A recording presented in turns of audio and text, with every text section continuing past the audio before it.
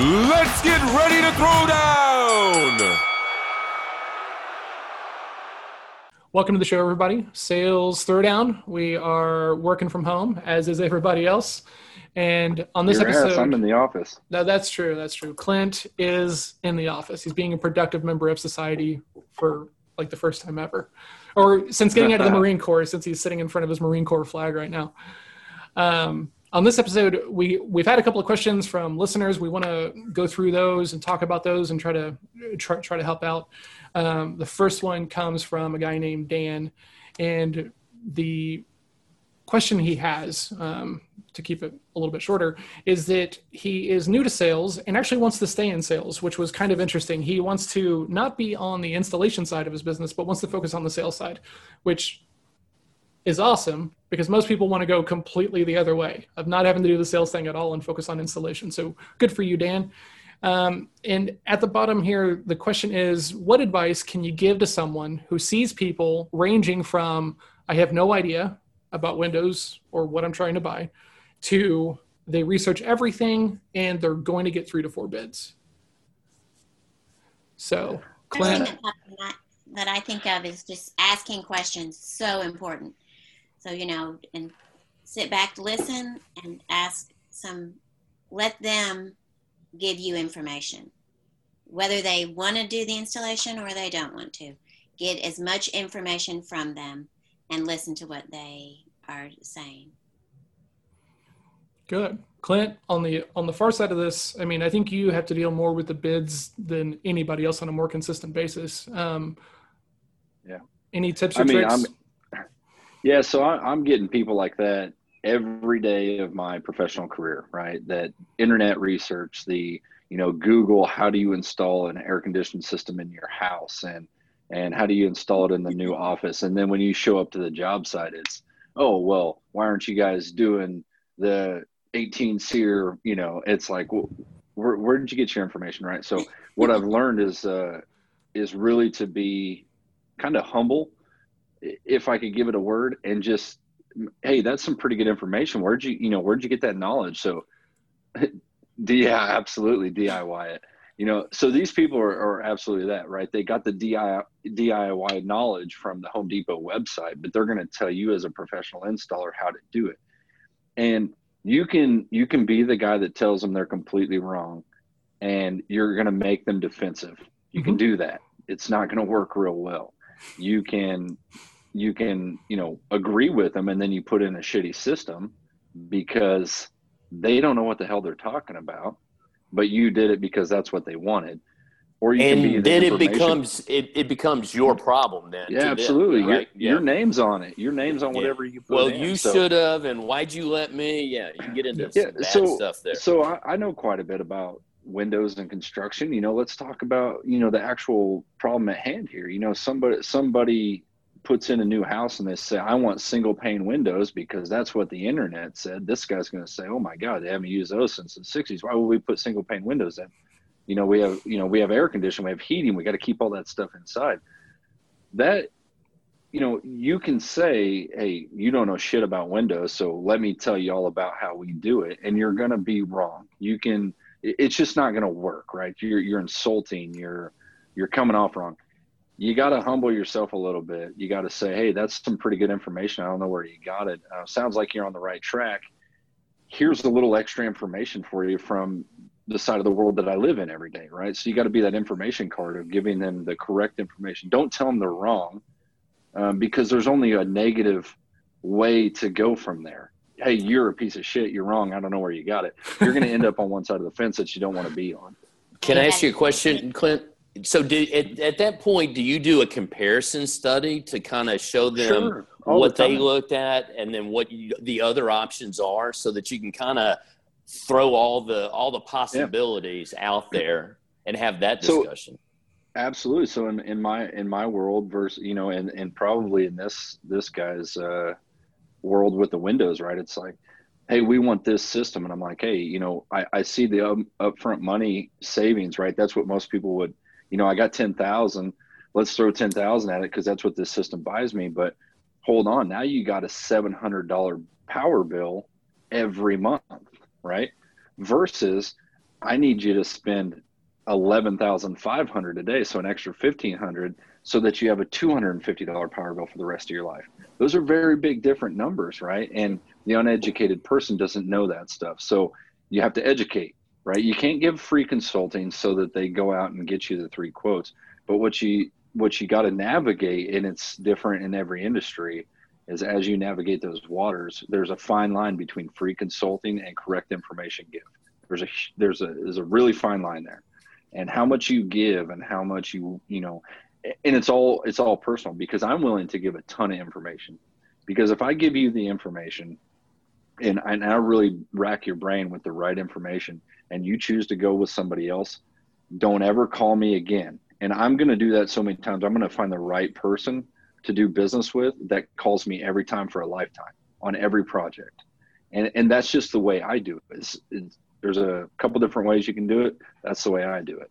I kill everybody with information, the correct information. If you buy from me and we do you a good job, you're going to use me for lifetime. And that's the customer that I'm after. Yep. You brought up a key point there, and we do this a lot in the office. Most of the patients have the provider's cell phone numbers, right? So when you come in and we give you, we're treating you for diabetes or heart disease or whatever, if something happens, you pick up the phone and call us day or night.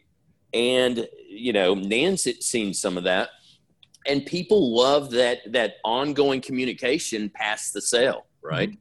So when you connect with people, and now you're at a bit of a different, creature there, Clint, and granted, you probably don't want to be passing your phone number, but the people you do business with, shouldn't they be able to get in touch with you for questions Absolutely. To follow up? And you need to give that right up front to these patients, these people when you talk to them.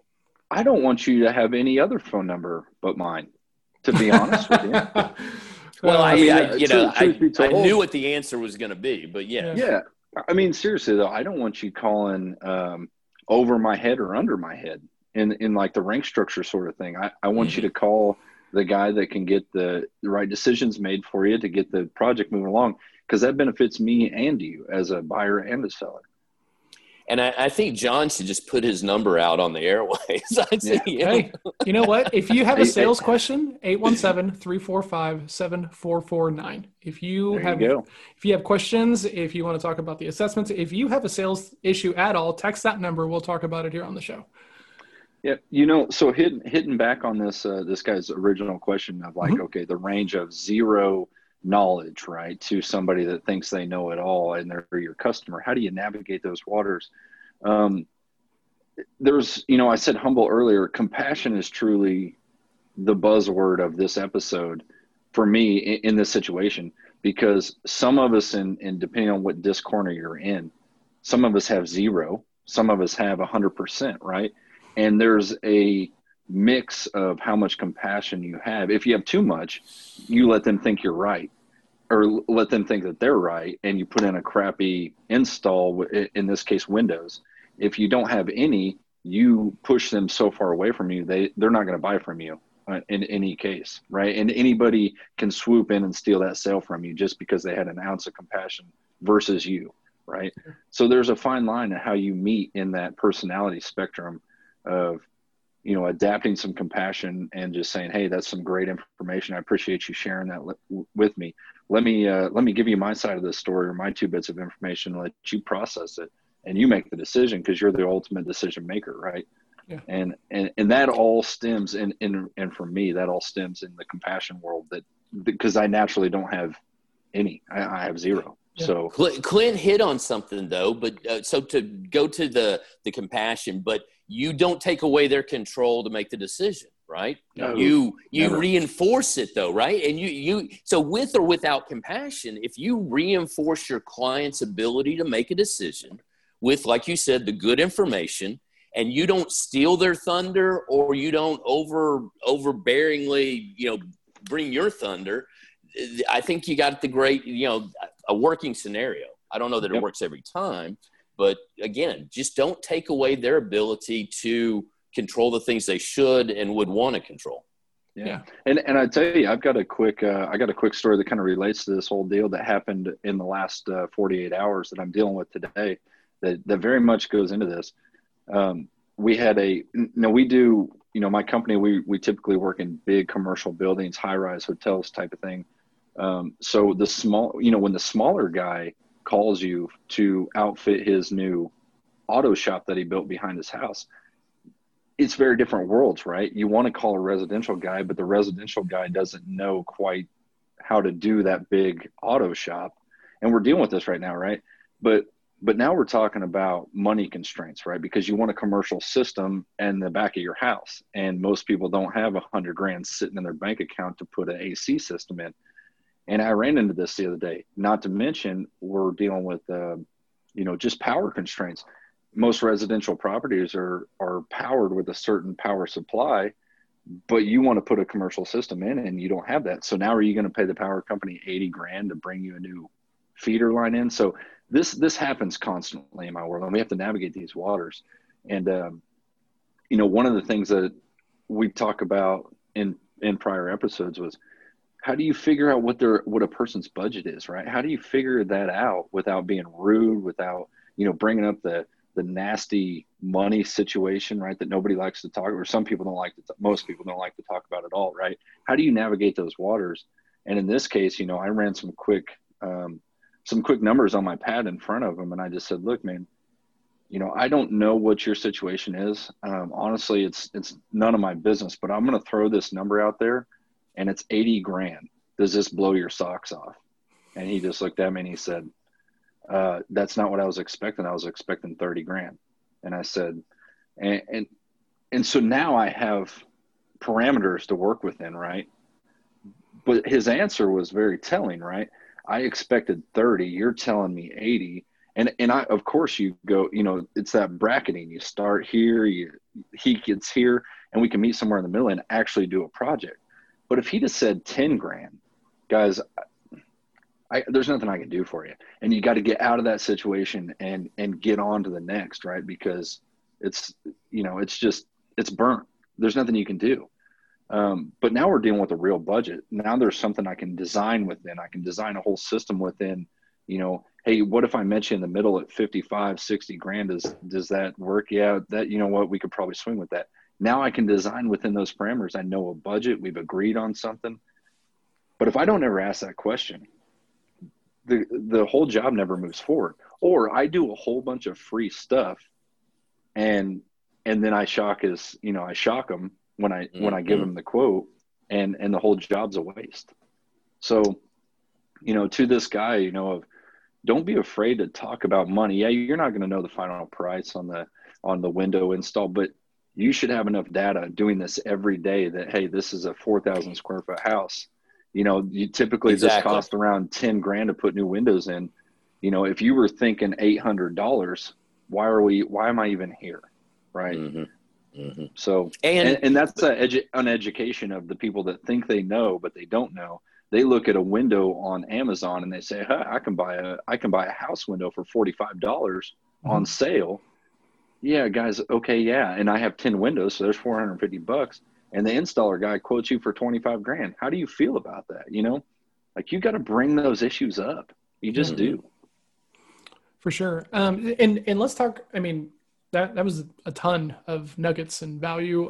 But I have a couple of questions and a couple of things. For me, I spend way more time talking about budget for my stuff because, like, as a consultant, like, nobody really understands like why I charge what I charge and and these things. So it's funny. I spend more time stretching budgets than I ever have in the past. And it's not because they don't have the money. It's because there's an expectation or a gap in the knowledge, right? And so we have to get in there and talk about that.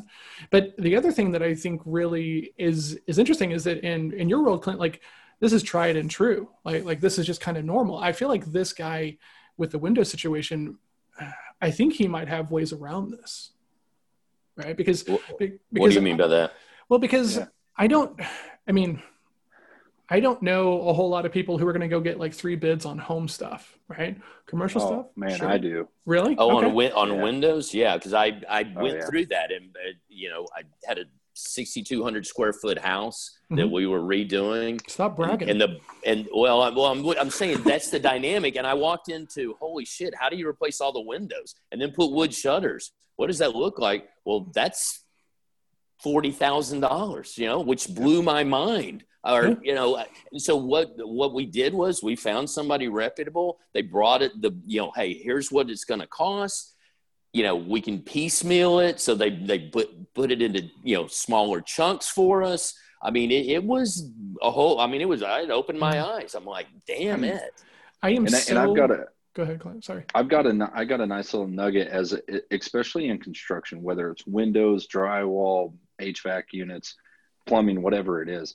I got a little nugget for you because I've lived through this a little bit, and I find myself doing it is when you see a customer, and the reason I thought of this, Doc, is you said 6,200 square feet, right? So you see that, let's say that little mansion on 50 acres, and you see all the things that they have, and you see the Rolls Royce sitting in the driveway, and you think, I can make all the money that I should have made on all my other jobs on this guy. And you load it up so bad that you don't get the sale, right? Versus being, but John, everybody, it happens. Gosh. It's horrible. So what happens is, right, now you have $0 of revenue because you tried to gouge them because you thought that they had money, versus being market fair, knowing what your costs are, knowing what you should make per the market. Maybe in your business, it's 25%, cost plus 25%. That mine's not nowhere near that. Mine's more of in the 12 to 13% gross margin range of what I should make. But what happens is sometimes somebody will have a nice budget conversation with me, and they'll tell me, I have $1 million, and I'm doing the bid, right? And I get to 800,000, and I'm thinking, oh man, I got $100,000 I can gouge this guy for because it's $1 million. But what I don't know on the back end is that he got a second bid. And because I tried to gouge him, somebody came in underneath me, and I lost the entire sale because I was unfair, versus having good conversations with the guy and saying, hey, this is market fair. This is where we're at. Here's our cost. Open book it. I'm always open for open book. I have nothing to hide. My cost is this. This is what we make per market. And I'm not saying everybody should be that way. I'm just saying that's the way I do it. But I've learned my lesson on trying to gouge people, especially on small sales. Well, so then answer me this. When you open book it, how as a consumer am I going to know this is a real figure? It's like buying a car, right? Again. Sure. And now having said that, if we work, and I'm talking about brand new guy that I'm the new customer. Now I get if we did a job and repeat, and I've got a couple of those things going myself. How do you impress upon me that you're being honest with me? How do I know that I can trust you? Yeah, in especially in my industry, it's pretty common knowledge, right? Everybody has a share of the knowledge of what it should cost, right? So, for example, in my world, a lot of people will do square foot budgets, right? You have 10,000 square feet. It costs this, $25 a square foot. This is what I should budget for, Clint's side of the business. And then they ask me to bid it. So they've already agreed to a higher authority that this is what it's going to cost. Now I have to live within that, but they get their knowledge from us all sharing and past projects. So, I can fluff it 10% plus or minus and probably not get caught too bad, but eventually I will. But at least in construction, it's pretty common knowledge of what everything costs. But you're talking about like a big corporation that's spending $1 million. They put a team on it, so they do a little research ahead of time. I'm talking about mom and pop. I'm wanting to do an expensive, renovation. Yeah. So how does a guy like me? If you were selling to me in this guy's shoes, the window guy, right, Dan? If you were Dan and you're talking to me and I'm like, okay, pretty big project for me, which I'm the customer, so everything's going to feel big. Yep. How do you impress upon me that I can trust you? Well, I would tell you this: if you are stuck to the money, let's say $10,000 just blows your doors off, right? Like, holy cow, you wanted $10,000 to replace all my windows. And if you're honest, right, this is why I always push honest business. I don't do anything shady. I try to stay everything above board so that when I get asked about my $10,000, I can open book it, right? And I will have no problem sitting down at the dinner table with you and saying, okay, look, the windows take 3 hours a piece to, uninstall. The new ones take an hour to install. My techs cost this much an hour. If we're truly down the road enough to have that money conversation, I will absolutely have that for you. When you get concerned, or you should get concerned, especially as a buyer, is when somebody says, well, it's just what it cost. Well, what do you mean that's just what it costs? Now I have to go get another bid to check your number, or possibly two. That's what happens, right? It's because enough people get screwed and enough people have no idea what the cost is. That's why they go get three numbers, because they have to compare you. But if you're open book and you're not afraid to show your cost, and hey, if the guy down the road does it for $25 an hour and you're 32, that's just what your cost is. That's your business, show them, show it to them. What do I have to hide? If you don't buy from me, that's on you, not me. I like it. Yeah, I like it a lot. There's a couple of people who are doing things that are similar to me, as as far as like sourcing salespeople and, working with them, coaching them and getting them onboarded and stuff. And, the circle that I run in, it's pretty small about the people that you can go to talk about these things where you don't know anything about it at all. So one of the very first things I do is I talk about the premium guy in the circle, the guy who charges the most, right? Because if you know about him, then I want to have a conversation about why you're not just running that way, right? Because he's also the most well-known, right? So the most well-known guy is also the most expensive guy. Clint, I'm curious, why don't you just go work with him, right? Because I want to know why you're not thinking in that way. Because if you've already made a decision that there's value in his approach, then we need to figure out if I have a shot at it, because I don't want to work with you just because I'm cheaper than he is, right? My process is different. The outcomes are different. And there's a reason why I charge what I charge for that kind of work.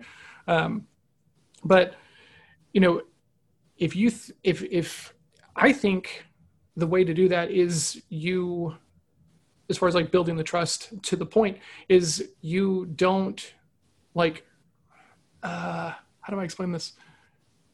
I'm just going to assume that they're going to. Right? If more people are going to do that and that this is a common thing and it kind of makes sense anyway, I'm just going to ask about it. Right? A lot of people I talk to are going to go talk to 3 to 4, 5 people. I'm curious. Have you talked to anybody else? Yeah. Okay. Who'd you talk to? These guys. Okay. Awesome. How far'd you get? Well, we got about this far. Okay. What are your thoughts? Right? Because everybody prices things differently. Everybody builds their offering differently. And you might be skimping on your labor costs, but the windows are more expensive. There's always some trade-offs in there, and it's never apples to apples, right? So go ahead. So you have to get it to apples. You have to have that conversation, especially in competitive sales when you're not a one-off, right? You're not selling a brand of shoe that nobody else has, or a type of watch that nobody else has. When you're in construction, especially windows, there's 500 brands of windows, right? How do you separate yourself? And I will tell you this, that you have to, education is huge on why your product is the way it is, why it costs the way it does. Maybe you make all your products in the US versus Vietnam, right? And maybe that's important to some, maybe it's not, right? But you gotta know that knowledge. You gotta have, why your techs cost more. I use this all the time, in the fact that when somebody says, oh, well, I went to John's HVAC company and they were going to charge half of what you're trying to cost me. And I said, okay, that's fine. That's fair. And if we're in that level of conversation, it's probably, I'm already risk losing the job, right? You've already made up your mind that a guy half my price is correct. When I work for a $4 billion company that does this every day, I should be the market, right? I'm the market that you should compare to. So if somebody is doing, let's say, $1 million a year, and you're comparing me to that, that's a really hard comparison. And I'll say things like, okay, if your whole building, we destroy your whole building and the install does, what are you going to do? You're going to take his, $100,000 house, his, $50,000 van. He's not insured. There's all these things. That's why my company costs the way it does. Not to mention, we put our guys through $300,000 worth of training a year. So you got to build on that, but you got to know that knowledge around why your company is the way it is.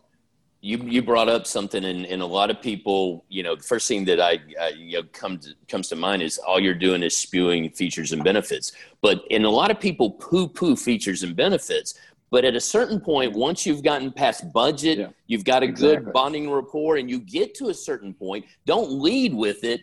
But once you've established that communication between you and your customer, and you know what their wants, what their problem is, then where do they sit in their mindset on, this product versus that product? Now's the time to go exactly where you're talking about, but not before then. Do not rush features and benefits till you understand the lay of the land, right? It'd be like me trying to jump in a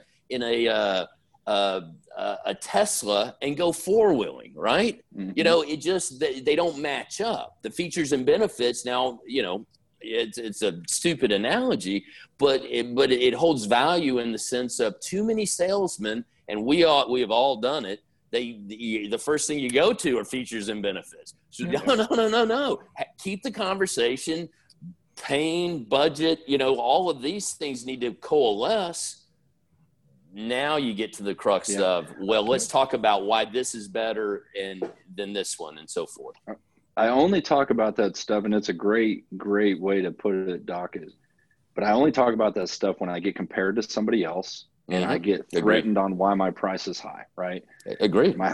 Because I'm open book. My service techs cost $98 an hour. You know why they cost $98 an hour? Because they're the best techs in Texas, let's say, right? Sure. Or however you spin it or however you sell it. But I'll put my techs up against anybody because I send them to thousands of dollars worth of training every month to get certified and have all these certifications so that when I do your project, all the liability is on us. You don't have to worry about a thing. You write the check, we do the job, we go home, right? That's it. And this brings me to another point, because I think it's a great segue. Whenever you start down this road and you start to see them get a little antsy or pull away, I think particularly in construction, we do it some in our business. It's you're before you get to your features and benefits, you need to be perceiving something has not gone right in this person's world in construction before, right? Sure. So you challenge that. You say, hey, I get the sense that you've been screwed over a time or two on some of these home projects, right? Yep. And I think Dan could use that to his advantage to get a story about why they're hesitant or why they want so much information or why they, for the guy that may not know anything or why they may not act, right? Why can't they make a decision? Well, part of this may be because they've made a wrong one in the past. They don't want to own up to it right off the bat of, hey, I got screwed over on this deal. Let me tell you about it. But if you ask the question, people want to get that off their soul sometimes, right? About why they are who they are.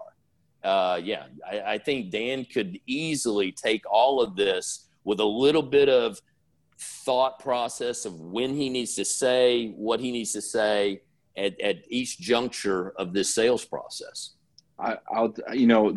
Because Windows sales is probably, I would guess, in that kind of not quite door-to-door sales. It's probably a little more I call you because I need some windows, but it's close, right? And you're probably going to be sitting at some dinner tables with some families that are, need new windows, but maybe, that might be the only $5,000 they have in the bank is to replace new windows this year, right? So the money topic is so touchy.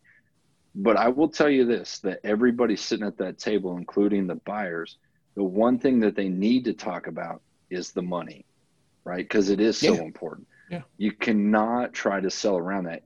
I don't know if you guys have ever done this or not, but I bought when I was probably, I think 20. I just got married. We bought a Kirby vacuum. I don't know if you guys know what those are. We had a Kirby vacuum as a kid, and I've got a good friend who spent a summer selling them. Exactly. So the door-to-door salesman, they caught me, open the door. It was one of the hardest lessons I ever learned in my life, to be honest with you. What, to not open the door? Yeah. They knocked on the door, right? And then I let him in, right? Because I'm a pretty nice guy.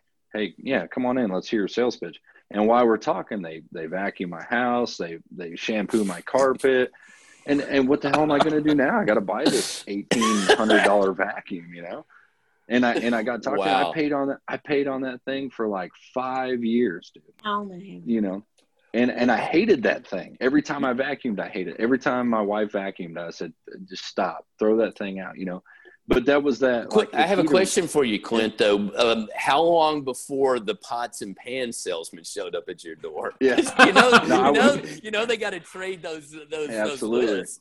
They're like a carny ring, right? Exactly, man. They put a little mark on your driveway so everybody walking by knew you were marked, man. Exactly. Hey, I got sold, but I had buyer's remorse. I knew as soon as I walked out, I bought this just junk, right? And it kills me because if that person, and I couldn't afford it. So, that was the other thing too. It's like they sold me something like I couldn't afford it at all, but I got roped into it. And I have some questions here, right? First of all, do you have a conscience? I mean, I'm kind of shocked that somebody would come in and just vacuum your carpet and shampoo the carpet and you're like, oh hell, I'll buy the thing I can't afford.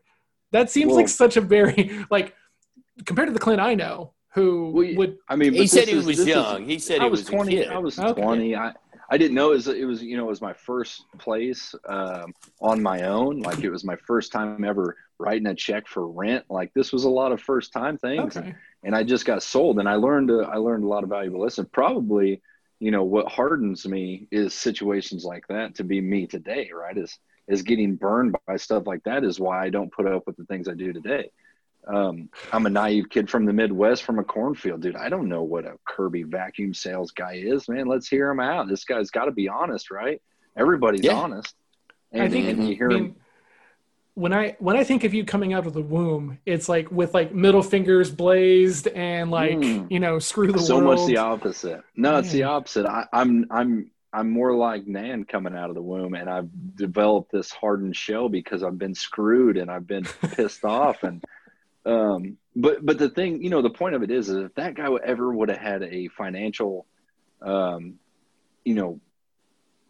sit down with me, I wouldn't have bought it. He wouldn't have been able to sell it because it would have been too real.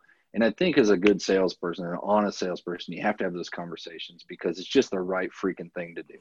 Because I will tell you, Kirby kind of effed up because Clint's not a fan of the word Kirby any longer. That's for sure. I'll tell you this. And there's a message in that too, right?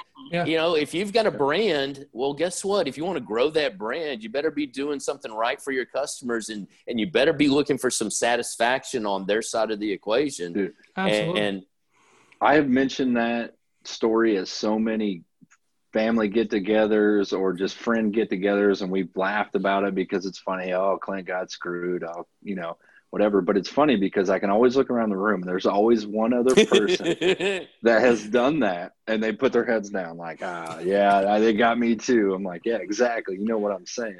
There's a guy but that's why salespeople have a terrible reputation in the workforce because of shit like that. Exactly. We do not want to be that salesperson. That's just grievous. There's a guy from the Kung Fu school who has a AC business, right, on the residential side. And we're talking about sales one day, and he was like, man, I got the easiest sell on the planet. And I said, what do you mean? He's like, dude, I just got to wait. And I said, what? And he goes, our AC stuff's expensive, right? And everybody balks at the price. And I'm like, yeah, okay. Because I had just had to go through this whole process. And he goes, I'm just going to sit there with you. Because you know what? As hot as your house is, it's hotter than being in your garage or on your roof or on the side of your house. So like, this is not that bad for me. And I'll just watch that one bead of sweat and I'm like, I'm getting so close. Yeah. It's true. That's true. Absolutely. So we're at time actually. So Dan, awesome. Hope this helps. Good on you for wanting to stay on the sales side because not a lot of people do. It's kind of the first thing that a lot of people want to get off their plate, honestly. So. But I think Dan comes from a great area because he's done the work, not just selling a product. He understands installation.